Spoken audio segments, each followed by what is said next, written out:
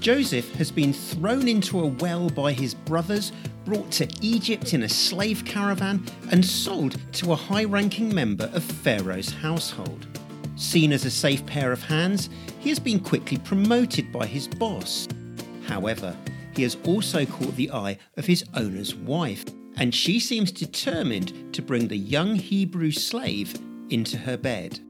Knowing the consequences of sleeping with his master's wife, Joseph resists.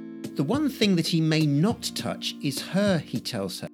Her husband Potiphar has entrusted everything in their household to him, and sleeping with his wife would not only be a betrayal, but would put him in a very poor light with God.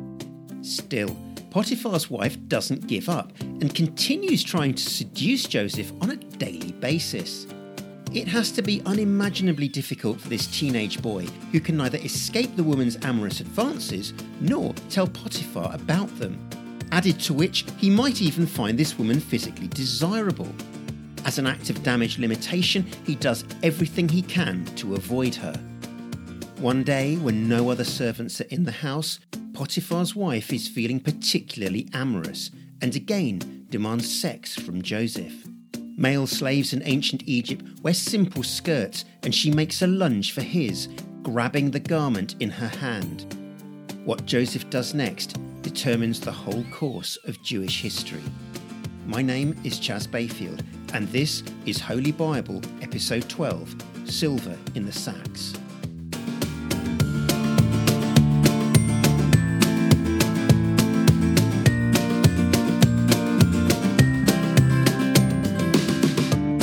Before we get properly underway, a quick reminder that this is the Bible minus the religion, a seemingly counterintuitive project, but one which might actually persuade people to engage with the book which they may never have opened. As ever, I must advise those listeners of a deeply religious persuasion to remember that the Bible is a book for everyone, not just for people who share the same beliefs as you.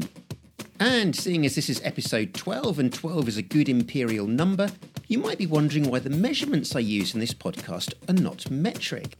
I had to pick one or the other as it's simply too clumsy and time consuming to list both. As a Brit, I opted for imperial, even though I live in Australia, which is metric. I also stick to BC and AD rather than CE and BCE. Given that the C of BC and the D of AD feature so prominently in the book, it seems petty not to. The Bible I use as a source is Zondervan's fabulous New International Version UK edition. And so, without more ado, let's cut back to a large house in northern Egypt where the boss is away and his sexually precocious wife is making a bold play for her husband's young slave. As soon as Potiphar's wife lunges at him, Joseph wriggles free and runs outside. With her victim most likely naked and his skirt in her hand, the situation looks bad for both of them. Taking advantage of her superior status, Potiphar's wife screams. Joseph tried to rape her, she tells the rest of her household when they come running, but when she cried out, he left his skirt and fled. She keeps the skirt as proof of the attack, and when her husband returns home, he is livid. Unfortunately for Joseph, the man appears to believe his wife's story, but showing remarkable mercy, he throws his slave in jail rather than killing him on the spot. It's possible that Potiphar knows the kind of woman he's married to and gives Joseph the benefit of the doubt, which is why he jails him rather than executes him for gross betrayal and adultery.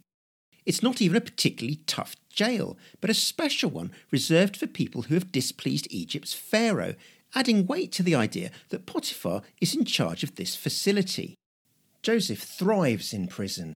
Genesis again describes how God is with him and makes the prison warden well disposed towards him. The warden gives Joseph a management role, overseeing all the other prisoners, and enjoys an easy ride now that his duties are being taken care of by someone else. Joseph could easily have been broken by the events life has taken. He has gone from cherished son to slave to prisoner. Still, the sense is that God is with him, which allows him to remain positive and make the best of whatever situation he finds himself in, however terrible. Sometime after Joseph is incarcerated, two of Pharaoh's senior employees offend him in some way and also find themselves in prison. One is Pharaoh's cupbearer, the man who tests his food to make sure that it has not been poisoned. The other is his baker, and both are put under Joseph's management. Time passes until one night both prisoners have a dream. To the ancients, dreams have meanings, and the men are downhearted that they are in jail with no access to anyone who can tell them what it all means. Joseph shares with them his belief that interpreting dreams is a gift from God, no doubt a deity who they have never heard of, and asks to hear what they have seen. The cupbearer's dream is a positive one. A vine with 3 branches blossoms, buds, and produces grapes, which are squeezed into a cup and handed to Pharaoh. Joseph tells him that he will be released within 3 days, get his job back, and do well for himself, and asks him to put in a good word for him to Pharaoh on his release. He adds that he was carried away from the land of the Hebrews by force and was thrown into this jail despite being innocent. The account of Joseph is the first time in the Bible that the word Hebrew is used to describe the northern tribes who live in Canaan. Far from simply referring to those tribes who will ultimately become the Jews, it appears that all the Near Eastern tribes who can trace their ancestry back to the time of Noah are considered Hebrews. The word Hebrew means traverse or pass over, hinting at the nomadic nature of these people. Seeing how the cupbearer's dream received such a positive interpretation, the baker shares his own dream. He is carrying 3 baskets of baked goods on his head, and the birds are eating them. This dream has a terrible interpretation. After 3 days, the man will be beheaded and his body impaled on a pole where birds will pick at his flesh. 3 days later, it is Pharaoh's birthday, and both prisoners are taken to see him while he enjoys a feast with all his officials. As promised by Joseph, the cupbearer is given his job back, but the baker is executed. Unfortunately for Joseph, the cupbearer forgets his promise, and Potiphar's slave remains in jail, innocent of all charges. The pharaoh in this story is believed by some to be Senusret II, the 4th pharaoh of Egypt's 12th dynasty, who ruled from 1897 to 1878 BC. 2 years pass and he has 2 vivid dreams of his own that he can't get out of his head. All he needs is someone who can tell him what it all means. Pharaoh has both dreams in the same night. In one, 7 skinny cows crawl out of the river Nile and gobble up 7 plump cows who are grazing among the reeds. In the other, 7 healthy heads of grain grow from a single stalk. Then 7 skinny, scorched, wind-blasted heads of grain sprout and consume the healthy ones. Sensing that this might be some kind of premonition, Pharaoh is unsettled enough to consult his magicians and other wise men, but none of them can make any sense of what he has seen. Suddenly, his cupbearer remembers Joseph and explains the dreams which he and the baker had while they were incarcerated. He tells Pharaoh that a young Hebrew had interpreted everything for them with absolute clarity. Joseph is fetched from the jail, given a wash and shave, and brought before the most powerful man in the known world. Pharaoh gives the prisoner some context. He has had some concerning dreams and has been told that Joseph can tell him what they mean. Joseph refuses to take credit for his gift, assuring Pharaoh that it is God who will give him the answer. It's unlikely that Pharaoh will have any concept of God, who at this point is really just a deity worshipped by Jacob and his immediate family, who live in one small part of Canaan. Still, he tells Joseph about the fat cows and the skinny cows, and the healthy and wind-scorched grain, and how his magicians have drawn blanks when it comes to divining any meaning from these. Joseph's interpretation is crystal clear. The 2 dreams both have the same meaning. There will be 7 years of good harvests, followed by 7 years of such severe famine that no one will be able to remember there ever being a time of plenty. The reason Pharaoh has 2 dreams, he says, is to emphasize that God is about to put his plan into action. Interpreting dreams may be one of his skills, but Joseph also impresses Pharaoh with his practical approach to the problem ahead. Joseph advises Pharaoh to find a wise man to manage Egypt's economy. 5 commissioners then need to be appointed, whose job will be to store up 1/5 of the nation's grain during the good times, which is to be kept back for when the famine hits. That way, Egypt won't be ruined by the drought. Hugely impressed by Joseph and the God on whose behalf he appears to be operating, Pharaoh doesn't have to look far for his head of operations. In what has to be one of the most remarkable job promotions in history, Egypt's king puts a slave who this morning was still in prison in charge of running his country, with only himself above him in the chain of command. Just 1 generation on from Jacob's desert wanderings, his favourite son is dressed like a king while helping to run a pagan nation. Joseph is given the king's signet ring, which allows him to issue decrees on his behalf, and he wears Pharaoh's gold chain around his neck. By now, he is 30 years old and is unrecognisable from the Hebrew youth who arrived in the slave market 13 years earlier. Many Bible experts agree that Joseph is most likely living in the city of Memphis, where he now rides around in a chariot and is given an Egyptian name, Zaphnath-Paaneah. Pharaoh may be king, but all day-to-day power is Joseph's, and nothing happens in Egypt unless he says so. As a sign of the trust and respect he has for Joseph, Pharaoh gives him a daughter of the priest of Heliopolis as his wife. Joseph spends the 7 years of abundance travelling throughout Egypt, collecting surplus food and storing it up in the nation's cities. Genesis describes how there is so much superfluous grain that no one bothers counting it anymore, and that it is as abundant as the sand in the sea. During this time, Joseph and his wife have 2 sons, Manasseh and Ephraim, whose names are symbolic of Joseph's gratitude.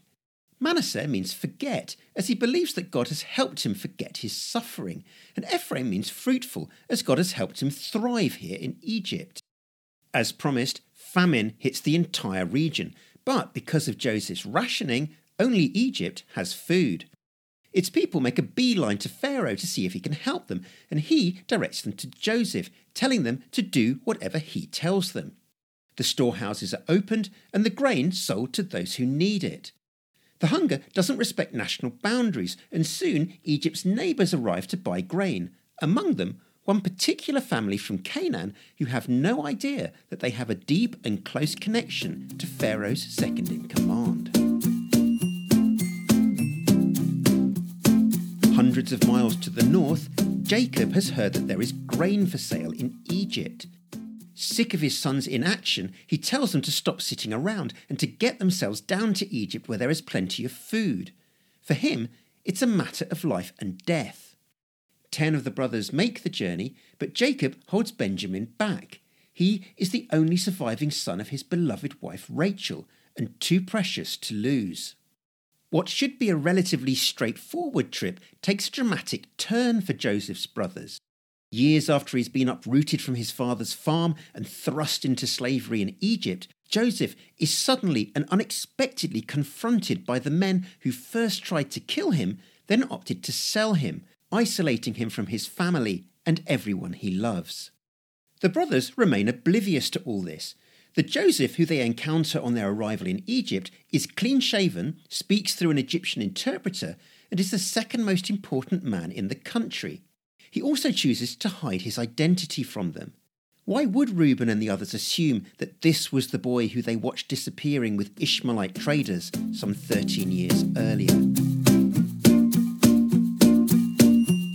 Joseph's initial response is gruff.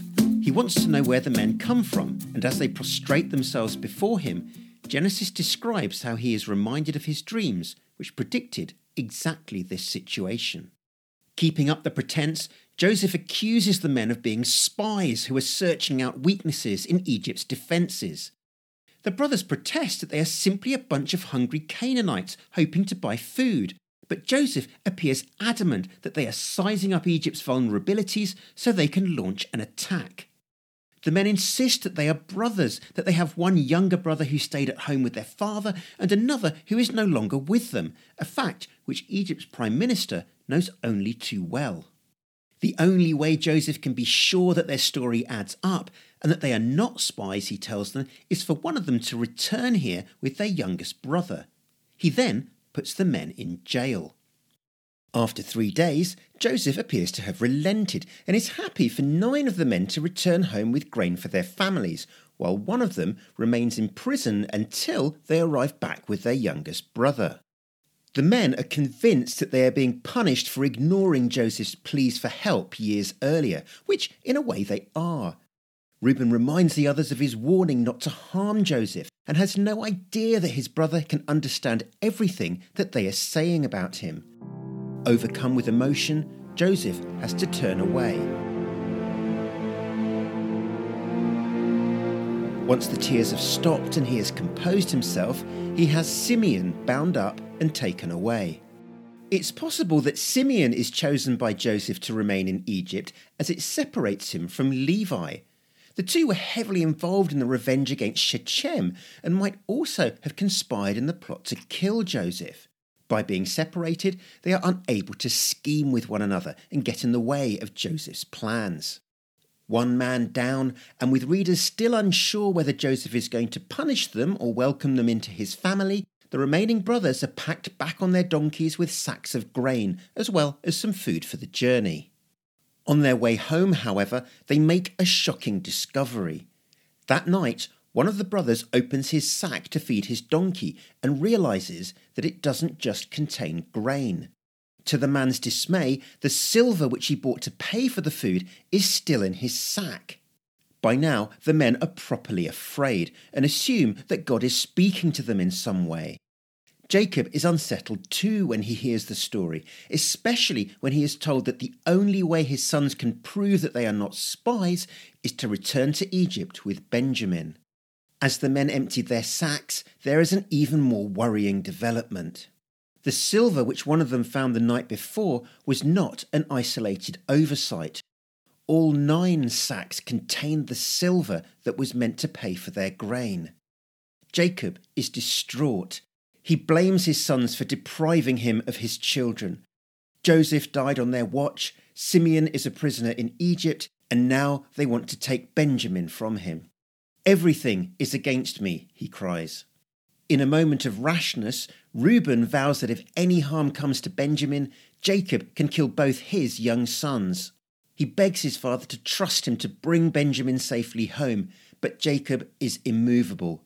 Joseph is dead, and Benjamin is the only remaining son born to the wife who he loved. His death would bring his grey head down to the grave in sorrow, he says, and his son is going nowhere. Jacob believes that Joseph is dead and knows that Simeon is a prisoner in Egypt. Now, the only way of rescuing his son and bringing home much-needed grain is to risk losing his youngest child, Benjamin. The old man's world is unravelling. He has no idea that Joseph is alive, and readers are yet to find out whether the man is plotting revenge or redemption. Out of options, and with everything to lose and everything to gain, Jacob watches bereft as his 9 remaining sons head away towards Egypt.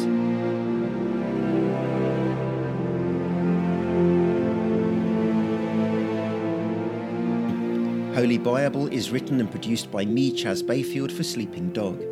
Music is by Michael Old and John Hawkins Music. Cover art is by Lisa Goff. Please send comments and feedback to contact@holybible.com.